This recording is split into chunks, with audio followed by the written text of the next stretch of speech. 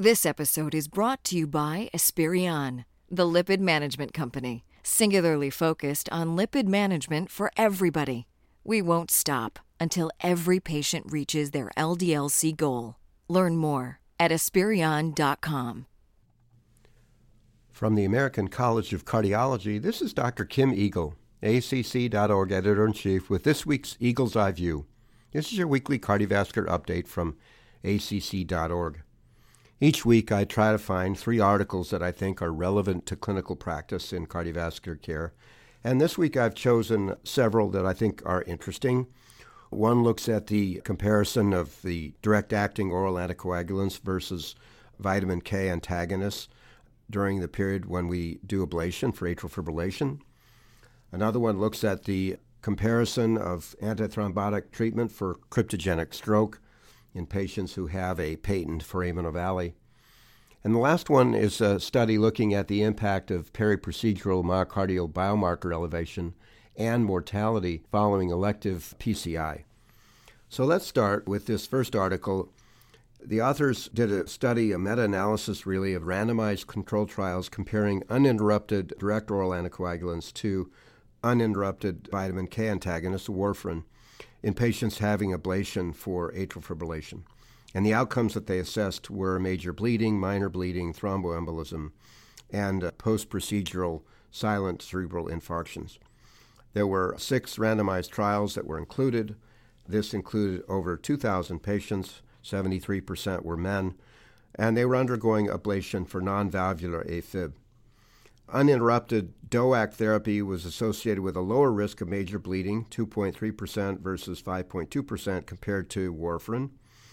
There was no difference in minor bleeding, and thromboembolism was similar, 0.4% for DOAC, 0.7% for warfarin. Post-procedure silent cerebral infarctions also were present in about 15% of each group.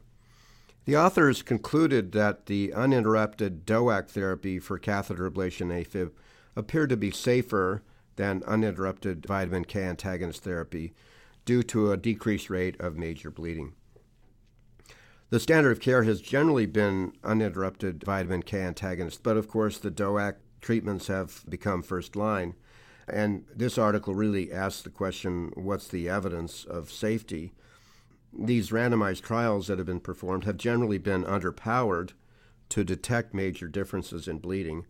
And this meta-analysis would suggest that, in general, a strategy of uninterrupted DOAC therapy is at least similar to and perhaps associated with less major bleeding than uninterrupted warfarin. But the confidence limits around the point estimates are pretty broad, so making a large claim isn't possible. At the very least, I think the study is reassuring that uninterrupted DOAC therapy appears to be probably as safe as uninterrupted warfarin and maybe safer. The second article is also one looking at antithrombotic treatment, and this was a study, a systemic review, looking at 5 randomized controlled trials looking at the patients with anticoagulation therapy or antiplatelet therapy in those who had a patent foramen ovale and a history of stroke or TIA of uncertain cause. There were 5 trials identified going back as recently as 2017 and as far away as 2002, and then the more recent RESPECT ESIS trial, 2019. Overall, there were 1,700 patients in the study, of which half received anticoagulation and half had antiplatelet therapy, and the mean follow-up was about 2.5 years. The stroke incidence was low. Overall, 82 of 1,700 subjects, or 2 per 100 patient years. In the anticoagulation group, the rate was estimated to be 1.73 per 100 patient years, and in the antiplatelet group, 2.39 per 100 patient years. But the p-values were not significant.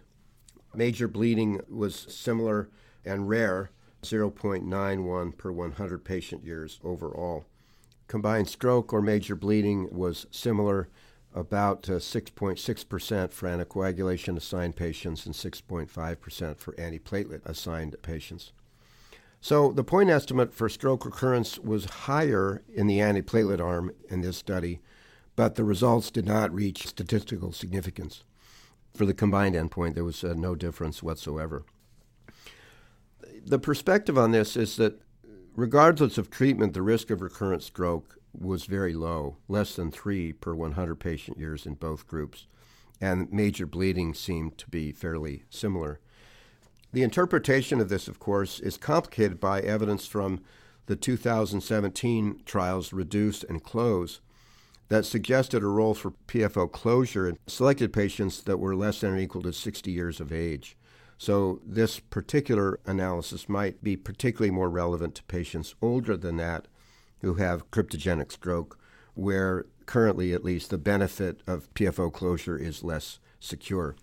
So an important topic, and I think certainly one that could affect how we think about management of our patients. The last one I picked was from JACC Intervention. It's a study looking at the potential impact of periprocedural myocardial biomarker elevation related to mortality following elective PCI. And this is a study which was a pooled patient database from 5 contemporary stent trials and 1 large registry, encompassing over 13,000 patients. And they looked at all-cause mortality at 1 year of patients with stable angina and normal baseline biomarkers, and they compared that to patients with and without rises in either cardiac troponin or CKMB with different cutoffs. And the survival analysis was stratified by the peak biomarker levels using a low threshold cutoff, CKMB of 5 times the upper limit of normal, and for cardiac troponin, 35 times the upper limit, and then high cutoff values, so for CKMB, 10 times upper limit of normal, and for cardiac troponin, 70 times upper limit of normal. Most of the patients, 97%, got a drug-eluting stent. And so they ended up with about 9,000 patients who had both biomarkers measured after PCI for stable coronary artery disease. The mean age of the group was about 64, 73% were men, about a third had diabetes, and 80% had single vessel disease. The overall percentage of biomarker elevation after PCI was 24% for CKMB and 68% for cardiac troponin. Overall mortality was 1.9% in the first year after PCI. And when they looked in a univariate manner, patients who had higher levels of CKMB and cardiac troponin after the procedure did have a higher mortality. But in a multivariate analysis, only an increased post-procedure CKMB level, greater than 10 upper limits of normal, but not troponin levels, was associated with increased risk of death. So the conclusions were post-PCI rise in CKMB of greater than 10 times the upper limit of normal did appear to be associated with higher risk, and not so much with cardiac troponin. One of the challenges, of course, of interpreting this is that it's a retrospective study, and there may have been selection bias in who got cardiac troponin assessment. And practically these days, CKMB is being used less and less, and cardiac troponin, as we all know, is the biomarker of choice. The whole conundrum around periprocedural biomarker elevation has been there for a long time. We see it also after cardiac surgery, coronary bypass surgery, etc. This article certainly does lend credence to the notion that very high levels of cardiac biomarker release after PCI may have some prognostic role. But the exact way we should use this in our practice, I think, is still very debatable. So 3 different articles, 2 looking at anticoagulation in different situations, the other looking at whether biomarkers after PCI have prognostic value. I thought all 3 were fairly interesting and relevant to our practice today. I want to thank you for listening to Eagle's Eye View. I enjoy bringing you this podcast every week, and these articles and the journal scans can be found on the website. Also, you'll find our new educational catalog, which is featured under the Education and Meetings tab. And using this tool, you can sort the educational offerings by various formats, and of course, many of these are free. So find us online or wherever you get your podcasts.